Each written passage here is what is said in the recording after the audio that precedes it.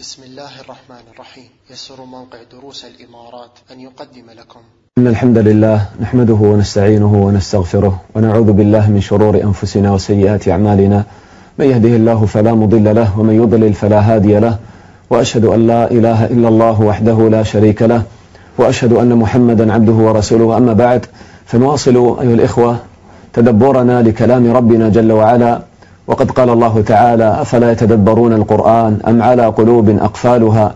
عسى أن نفوز ببشرى نبينا وحبيبنا محمد صلى الله عليه وسلم، حيث قال: وما اجتمع قوم في بيت من بيوت الله يتلون كتاب الله ويتدارسونه بينهم إلا نزلت عليهم السكينة وغشيتهم الرحمة وحفتهم الملائكة وذكرهم الله في من عنده. نسأل الله تعالى الكريم من فضله. معنا في هذه الحلقة للإخوة الجزء الأول من سورة المطففين، وتأملوا في ترابط سور القرآن الكريم. قبل سورة المطففين كنا مع سورة الانفطار، والله تعالى ذكر في سورة الانفطار أن الملائكة الكرام الكاتبين يكتبون ما نفعله في هذه الحياة الدنيا.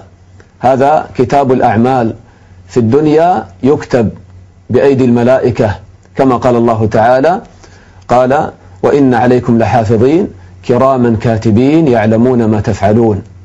وتأملوا هذا الكتاب، كتاب أعمالك، غدا أين سيكون بعد موتك؟ في الحياة البرزخية أين سيكون هذا الكتاب؟ ذكر الله تعالى مكان هذا الكتاب في الحياة البرزخية في سورة المطففين. قال الله تعالى: كلا إن كتاب الفجار لفي سجين وما أدراك ما سجين كتاب مرقوم ويل يومئذ للمكذبين. وقال الله تعالى: كلا إن كتاب الأبرار لفي عليين وما أدراك ما عليون كتاب مرقوم يشهده المقربون. وذكر الله تعالى أيضا فيها الجزاء، جزاء الأبرار وجزاء الفجار.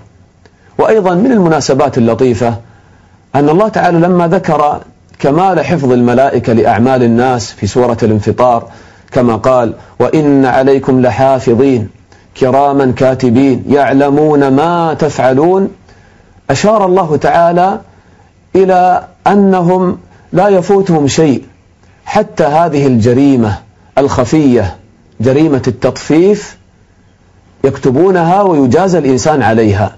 فقال بعد هذه السورة: ويل للمطففين. لا يظن المطففون أنهم لا تحصى عليهم أعمالهم وأن الله تعالى لا يراهم والملائكة لا تكتب هذه الجريمة الخفية. فأيضا هذا من التناسب اللطيف بين السورتين، والله أعلم. هذه السورة الإخوة ثبت عند ابن ماجه من حديث ابن عباس رضي الله عنهما أنه قال: لما قدم النبي صلى الله عليه وسلم المدينة كانوا من أخبث الناس كيلا، الغش التجاري منتشر بينهم، فأنزل الله تعالى هذه السورة: ويل للمطففين. قال: فأحسن الناس كيلهم. فإذا هذه السورة من أوائل ما نزل في المدينة، جاءت لإصلاح المدينة، المجتمع النبوي المدني. فمن أول ما نزل من القرآن هذه السورة العظيمة، سورة المطففين. فلنتأمل شيئا من معاني هذه السورة العظيمة. يقول الله تعالى: بسم الله الرحمن الرحيم: ويل للمطففين. ويل يعني عذاب وهلاك. لمن؟ للمطففين. إن سئلت من هم المطففون؟ فسر القرآن بالقرآن. أحسن طريقة في تفسير القرآن تفسير القرآن بالقرآن. الله تعالى فسر لنا معنى المطففين، قال: الذين إذا اكتالوا على الناس يستوفون وإذا كالوهم أو وزنوهم يخسرون. تأمل في حالة الشراء، قال الله تعالى: الذين إذا اكتالوا على الناس يستوفون. إذا اكتالوا على الناس يعني اشتروا طعاما أو شيئا من الناس واكتالوا منهم، يستوفون يعني يأخذون حقهم وافيا. طيب، هل في هذا ذم أيها الإخوة؟ الإنسان إذا أخذ حقه وافيا كاملا، هل يذم الإنسان ويعاقب الإنسان؟ طبعا لا. طيب، كيف الله تعالى يفسر المطففين بهذا الوصف؟ يقول: الذين إذا اكتالوا على الناس يستوفون. تأمل هنا، انتبه إلى دقة ألفاظ القرآن. الله تعالى ما قال: الذين إذا اكتالوا من الناس يستوفون. الأصل في اللغة الإخوة في فعل كال، تقول اكتال من الناس، اكتلت من فلان طعاما، واشتريت منه طعاما. أما هنا قال الله تعالى اكتالوا على الناس، فهذا الفعل يضمن معنى يتناسب مع حرف على، يعني اكتالوا واستعلوا وتسلطوا على الناس فأخذوا حقهم وزيادة. يعني يمكن اشترى 10 كيلو من الطعام، هكذا يجعل معها زيادة كيلو أو كيلوين بدون أن يراه البائع. فإذا اشترى من الناس اكتال عليهم وتسلط عليهم فأخذ حقه وافيا وزيادة، أو يدفع أقل مما يعني طلب منه البائع خفية وظلما. قال الذين إذا اكتالوا على الناس يستوفون، هذا في الشراء يأخذون حقهم وزيادة. طيب في البيع كيف يبيعون إذا باعوا للناس؟ قال وإذا كالوهم أو وزنوهم، باعوا شيئا مكيلا أو موزونا، قال يخسرون، ينقصون في الميزان. يقول لك هذه 10 كيلو ويجعلها في الحقيقة 9 كيلو مثلا، هكذا يعني يأخذ من هنا قليلا ومن هنا قليلا ومن هنا قليلا فيربح بهذا الفعل الخبيث. قال وإذا كالوهم أو وزنوهم يخسرون. وهذا الفعل يسمى تطفيفا لأن الشيء الطفيف هو الشيء القليل اليسير. فهذا الإنسان والعياذ بالله هكذا يستغل الناس، ويعني في البيع والشراء يأخذ هذا الشيء اليسير الطفيف حتى لا يشعر الناس به وحتى لا ينكشف، ويربح يعني هذا الربح الذي يعني يريده. وهذا الإخوة يعني الفعل فعل شك أنه يعني خبيث. وتأملوا إلى القرآن كيف يعني توعد من يفعل هذا بالويل، ليس بأمر هين الإخوة. قال ويل للمطففين، بل الله تعالى سمى هذه السورة بهذا الاسم المطففين، سورة المطففين. هذا أمر يستدعي الانتباه. يعني لماذا هذا الفعل يستحق كل هذا الاهتمام وهذا الوعد وهذا الوعيد والزجر؟ ويل للمطففين. لماذا؟ الإخوة هذا الفعل التطفيف في الحقيقة يجمع كثيرا من صفات الشر. هذا الفعل التطفيف ظلم بأخيك المسلم، وغش وخداع وبخل ومكر. وأيضا في الحقيقة هذا الفعل الإخوة الذي يدقق في فعل التطفيف يرى أن هذا الفعل والله ما يصدر إلا من نفس لئيمة، نفس رذيلة، نفس معبدة للدنيا. هكذا يعني يريد الدنيا بكل وسيلة، حتى هذه الوسيلة الخبيثة التي حرمها الله تعالى في القرآن. هكذا هذا الإنسان يعني يكون يفعل هذا الفعل المحرم الذي حرمه الله تعالى، فلا يبالي بأمر الله ولا يبالي بأخوة إخوانه المسلمين، ويتتبع هذا الشيء اليسير منها هنا وها هنا وها هنا على حساب أمر الله وعلى حساب أخوة إخوانه المسلمين. فهذا الفعل في الحقيقة يدمر يعني معاني الإيمان والإخلاص والصدق في التعامل مع أخيك المسلم، يدمر الصلات وينشر العداوة والبغضاء بين الناس. لذلك طهر الله تعالى المجتمع المدني من أول ما هاجر النبي صلى الله عليه وسلم بهذه السورة. وأيضا الإخوة تخيلوا لو انتشر الغش التجاري بين الناس، هذا يغش وهذا يطفف وهذا يرابي، تفسد حياة الناس. المال عصب الحياة، وهو من الضروريات الخمس في دين الإسلام، لأن الله تعالى خلق هذا المال حتى يقام به الدين، وحتى يعني يعيش الناس في حياتهم في سعادة وراحة. أما أن يضيق على الناس في باب التجارة وفي باب البيع والشراء ويكون هناك غش وفساد وربا، فتضيق حياة الناس ويعيشون في هم وقلق، وكما يعني نسمع اليوم عن النكبات الاقتصادية وغيرها. فهكذا يعيش الناس في قلق وهم حتى ما يستطيعوا أن يعبدوا الله تعالى بطمأنينة وخشوع. فإذا هذا أمر أيضا مهم في الإسلام، والقرآن منهج حياة طهر المجتمع المدني، وهكذا يطهر المجتمعات إذا أقبلنا على تعاليم القرآن. ولذلك تأملوا في العقوبة الشديدة التي أنزلها الله تعالى على قوم شعيب أصحاب الأيكة لما فسدوا في هذا الباب. الله تعالى قال وإلى مدين أخاهم شعيبا قال يا قوم اعبدوا الله ما لكم من إله غيره ولا تنقصوا المكيال والميزان إني أراكم بخير وإني أخاف عليكم عذاب يوم محيط ويا قوم أوفوا المكيال والميزان بالقسط ولا تبخسوا الناس أشياءهم ولا تعثوا في الأرض مفسدين. هذا فساد. بقية الله خير لكم إن كنتم مؤمنين وما أنا عليكم بحفيظ. وأهلكهم الله تعالى لما لم يستجيبوا له، لما أشركوا وفسدوا في هذا التعامل، في التعامل الاقتصادي، وأفسدوا حياة الناس. هكذا أهلكهم الله تعالى بعذاب يوم الظلة، أحرقهم بالنار. فإذا هذا أمر يعني عظيم في دين الإسلام. وأيضا الإخوة هناك أمر لطيف وآخر في التطفيف، وهو أنه لا تظن أخي المسلم أن التطفيف فقط يكون في البيع والشراء، بل هناك مجالات كثيرة في الحياة تقاس على التطفيف. كيف ذلك؟ انتبه، المطفف ماذا يفعل في الحقيقة؟ يأخذ حقه وزيادة ثم لا يعطي الناس حقوقهم. هذا قد يكون في مجالات أخرى. الآن انظر في الحياة الزوجية، هذا الزوج الذي يريد من زوجته كل حقوقه، ما يرضى منها أن تقصر في شيء من حقوقه، ثم في المقابل هو لا يعطيها حقها. هو الآن مطفف في الحقيقة، يريد حقه وزيادة ثم لا يعطيها حقها. يسهر مع زملاء مثلا خارج البيت في الليل، ولا يرجع له متأخرا، هكذا دائما، ولا تسمع منه المسكينة كلمة حب ولا حنان ولا شيء.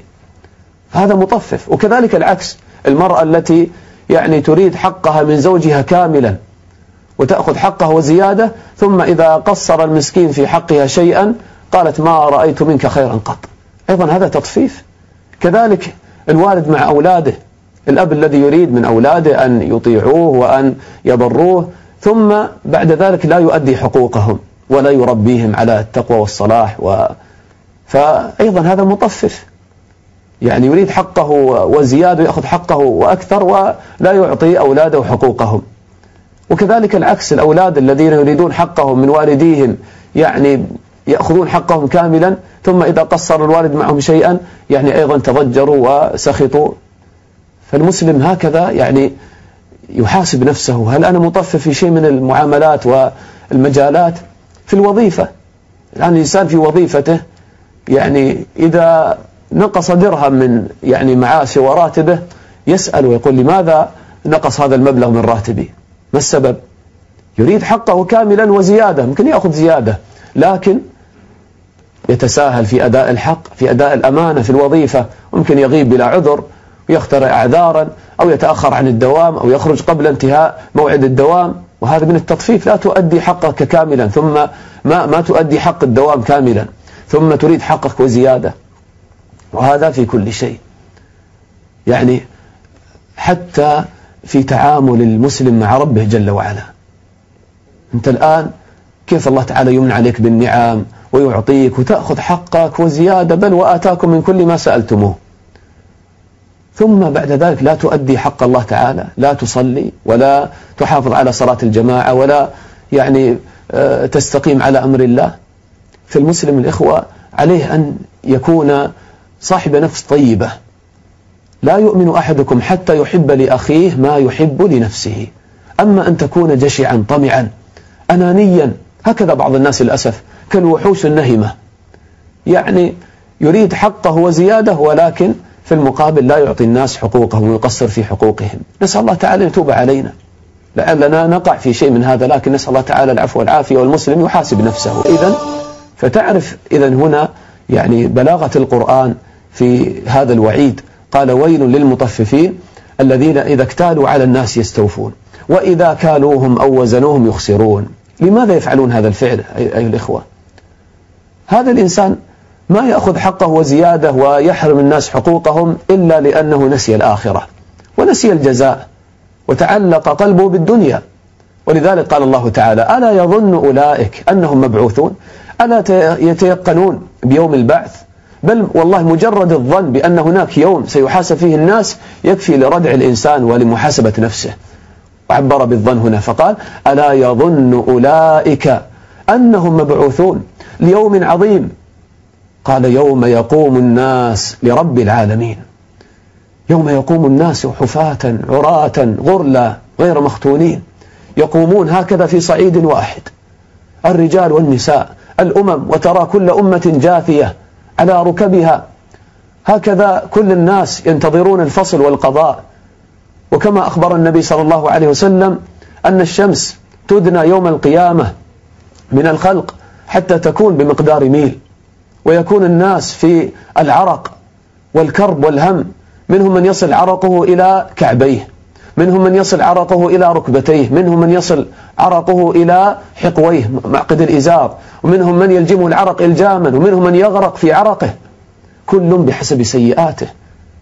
يوم عظيم، يوم يقوم الناس لرب العالمين. ابن عمر رضي الله عنه قرأ بسورة المطففين مرة في صلاة جهرية، فلما بلغ قول الله تعالى يوم يقوم الناس لرب العالمين بكى رضي الله عنه، وما استطاع أن يكمل هذه السورة فركع رضي الله عنه. قال يوم يقوم الناس لرب العالمين، ثم يحاسبنا الله تعالى على أعمالنا التي كتبت علينا، فقال تعالى كلا إن كتاب الفجار لفي سجين وما أدراك ما سجين كتاب مرقوم ويل يومئذ للمكذبين. كلا، ارتدعوا، توبوا إلى الله تعالى، ارتدعوا عن التطفيف وعن المعصية وعن الكفر. وليس الأمر كما تظنون أنه لا بعث ولا حساب، هناك يوم يقوم فيه الناس لرب العالمين. قال كلا ارتدعوا إن كتاب الفجار لفي سجين. كتاب الفجار الذين أسرفوا على أنفسهم بالمعاصي أو بالكفر، كتابهم أين يوجد؟ في الحياة البرزخية. قال لفي سجين. والنبي صلى الله عليه وسلم فسر لنا هذه الآية كما في الحديث الطويل لما أخبر عن روح المؤمن وروح الفاجر أو الكافر. قال في روح الفاجر قال يصعد بها الملائكة فيستفتحون يعني عند سماء الدنيا فلا يفتح لهم، فيقول الله تعالى أعيدوه إلى الأرض. قال واكتبوا كتابه في سجين في الأرض السفلى. لذلك قال قتادة رحمه الله في الأرض السابعة، وهذا هو مقر جهنم والعياذ بالله. فيوضع كتاب هذا الإنسان الفاجر أو الكافر في سجين، يعني في جهنم في الأرض السابعة. وفخم الله تعالى من شأن هذا الموضع، قال وما أدراك ما سجين. فيوضع كتاب أعمال الفاجر أو الكافر في نار جهنم في سجين. وكلمة سجين مأخوذة من الحبس والتضييق ومنه السجن. فكذلك لما كانت أعمال هذا الإنسان ضيقة ليس فيها سعة ورحمة بالناس ورحمة بنفسه، يرحم نفسه بطاعة الله، وكذلك أعماله سافلة مظلمة، كان كتاب أعماله كذلك في أسفل الأماكن في الأرض السفلى السابعة في نار جهنم والعياذ بالله، لأن مأوى هذا الإنسان سيكون في النار. فكذلك كتابه في الحياة البرزخية يوضع في هذا المكان في نار جهنم. ثم وصف الله تعالى كتابه، قال وما أدراك ما سجين، ثم جاء وصف الكتاب ليس تفسير السجين، لأن السجين هو موضع كما أخبر النبي صلى الله عليه وسلم. ثم وصف كتاب أعماله قال كتاب مرقوم. مرقوم كتبت فيه الأعمال كتابة بينة واضحة لا تتبدل ولا تتغير، مثل الرقم على الثوب، يعني النقش على الثوب ما يمسح، كذلك هذه الأعمال. قال كتاب مرقوم ويل يومئذ للمكذبين الذين يكذبون بيوم الدين. لما كذبوا بيوم الدين فتحوا على أنفسهم باب الشهوات والمعاصي.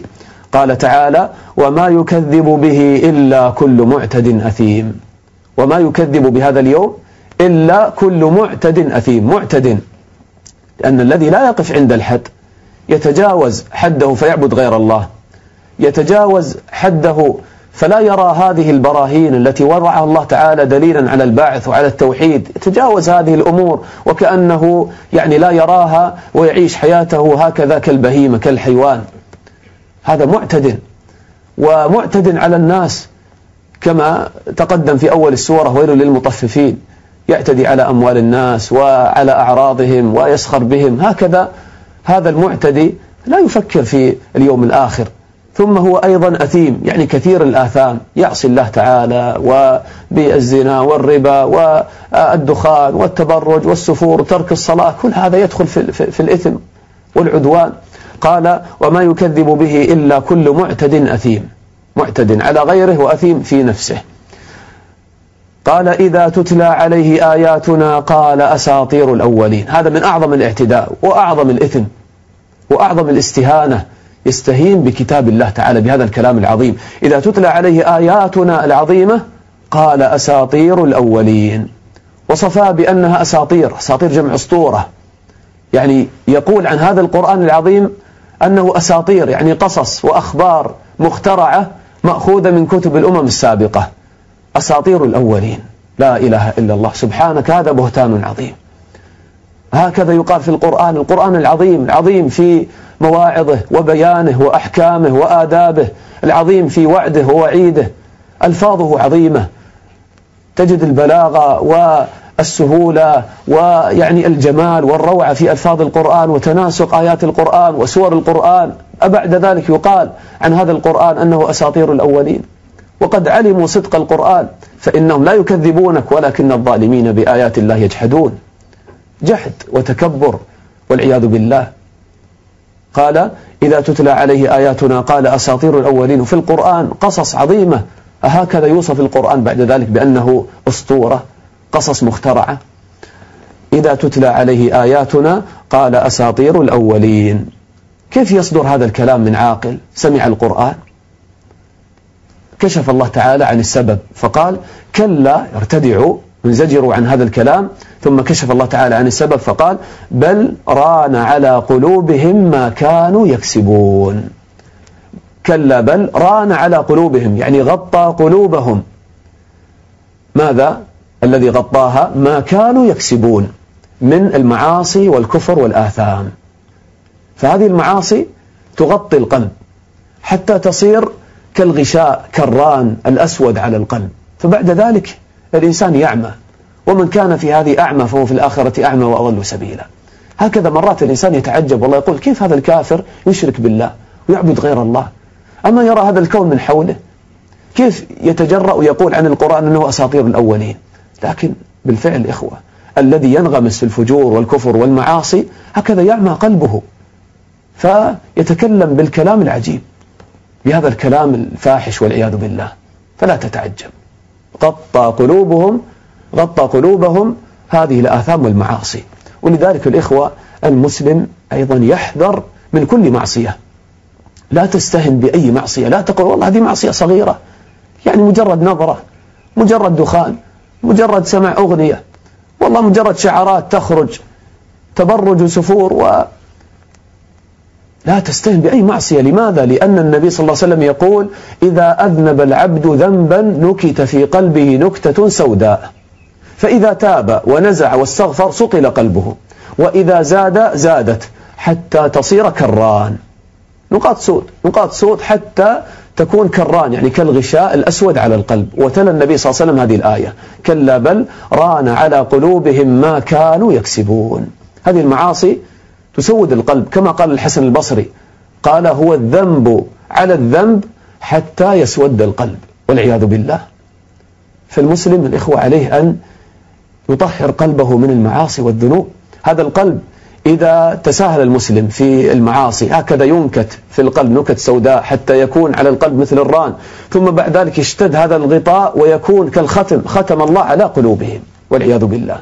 فبعد ذلك ينتكس القلب ويصبح كما وصفه النبي صلى الله عليه وسلم، قال في قلب الفاجر أو المنافق قال أسود مربادا كالكوز مجخيا، يعني مثل الإناء المقلوب هكذا مجخيا، ما يعلق فيه الخير، ما يمكن أن تضع فيه قطرة ماء، فقال لا يعرف معروفا ولا ينكر منكرا والعياذ بالله. فلما زاغوا أزاغ الله قلوبهم ونقلب أفئدتهم وأبصارهم كما لم يؤمنوا به أول مرة. فالمسلم عليه أن يحذر من أي معصية ومن أي مخالفة، لأنها نكتة سوداء في القلب. وقد قال بعض السلف ما ضرب عبد بعقوبة أعظم من قسوة قلبه، موت القلب. لماذا الآن يشتكي كثير من الناس أنه ما نخشع في صلاتنا ويعني ما نبكي لله تعالى؟ القلوب مريضة الإخوة، القلوب قاسية بسبب المعاصي والذنوب. كيف تريد أن تخشع في صلاتك والقلب يعني قد امتلأ بهذه النكت السود والعياذ بالله؟ فالمسلم عليه أن يصفي قلبه. قال كلا بل ران على قلوبهم ما كانوا يكسبون. لا تفقد الأمل. المسلم إذا تاب إلى الله تعالى صقل قلبه، إذا تبت توبة نصوحا صادقة الله تعالى ينظف هذا القلب ويملأه باليقين والمحبة والخشية لله تعالى. كما يعني قيل وكم ران من ذنب على قلب فاجر فتاب من الذنب الذي ران وانجلى. فإذا ما تيأس حتى لو تجمعت على القلوب هذه المعاصي، لكن بتوبة صادقة الله تعالى كما قال: إلا من تاب وآمن وعمل عملا صالحا فأولئك يبدل الله سيئاتهم حسنات وكان الله غفورا رحيما. تأملوا الإخوة ماذا قال الله تعالى بعد هذه الآية؟ قال: كلا ارتدعوا إنهم عن ربهم يومئذ لمحجوبون. سبحان الله، هكذا عقوبتهم أعظم عقوبة الحجاب عن الله. لماذا؟ لما حجبوا قلوبهم في الدنيا عن الله وعن ذكر الله وعن طاعة الله، وغطوا قلوبهم في الدنيا بالمعاصي والكفر، كذلك يوم القيامة يحجبون حقيقة عن الله وعن رؤية الله. فقال تعالى: كلا إنهم عن ربهم يومئذ لمحجوبون. لا يرون الله تعالى يوم القيامة. هؤلاء الكفار المشركون لا يرون الله تعالى أبدا، وهذه أعظم عقوبة. تخيل هذا الإله العظيم الخالق الكريم الرحمن الرحيم الجليل، تخيل أنك لا تراه. والله لا أعظم من هذه العقوبة، هذه أعظم عقوبة على الكفار. وأما المؤمنون يرون ربهم يوم القيامة.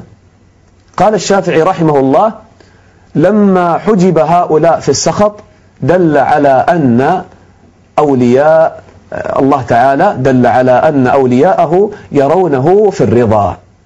والله تعالى يقول: وجوه يومئذ ناظرة إلى ربها ناظرة للذين أحسنوا الحسنى وزيادة. قال النبي صلى الله عليه وسلم في الزيادة هي النظر إلى وجه الله تعالى. وقال النبي صلى الله عليه وسلم: إنكم سترون ربكم يوم القيامة كما ترون القمر ليلة البدر، بكل وضوح. نسأل الله تعالى هذا النعيم العظيم. هذا نعيم عظيم الإخوة، أعظم نعيم. والمسلم وهو في الدنيا كلما اشتاق للقاء الله والنظر إلى وجه الله سارع إلى طاعة الله وخشع في صلاته، وامتلأ قلبه من محبة الله وخشية الله تعالى في كل عبادة يفعلها، في كل ذكر، في كل تلاوة. استشعر هذا الأمر، أنك ستلقى الله تعالى، أنك سترى الله تعالى.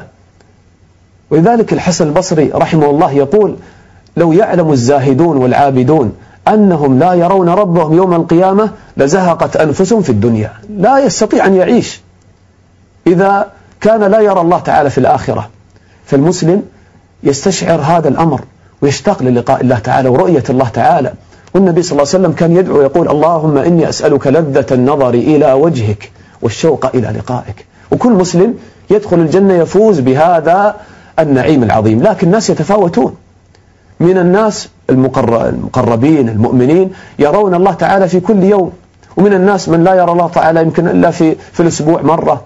وكما ثبت في الحديث أن المقربين والأنبياء لما يكون يوم الجمعة وفي كل أسبوع في الجنة يجتمعون ويرون الله تعالى جميعا أهل الجنة، يبقى معه المقربون والأنبياء والشهداء وينصرف باقي الناس. هم يرون الله تعالى أكثر ويتلذذون برؤية الله تعالى أكثر وأكثر. فإذا يعني هذا أمر يعني عظيم ونعيم عظيم.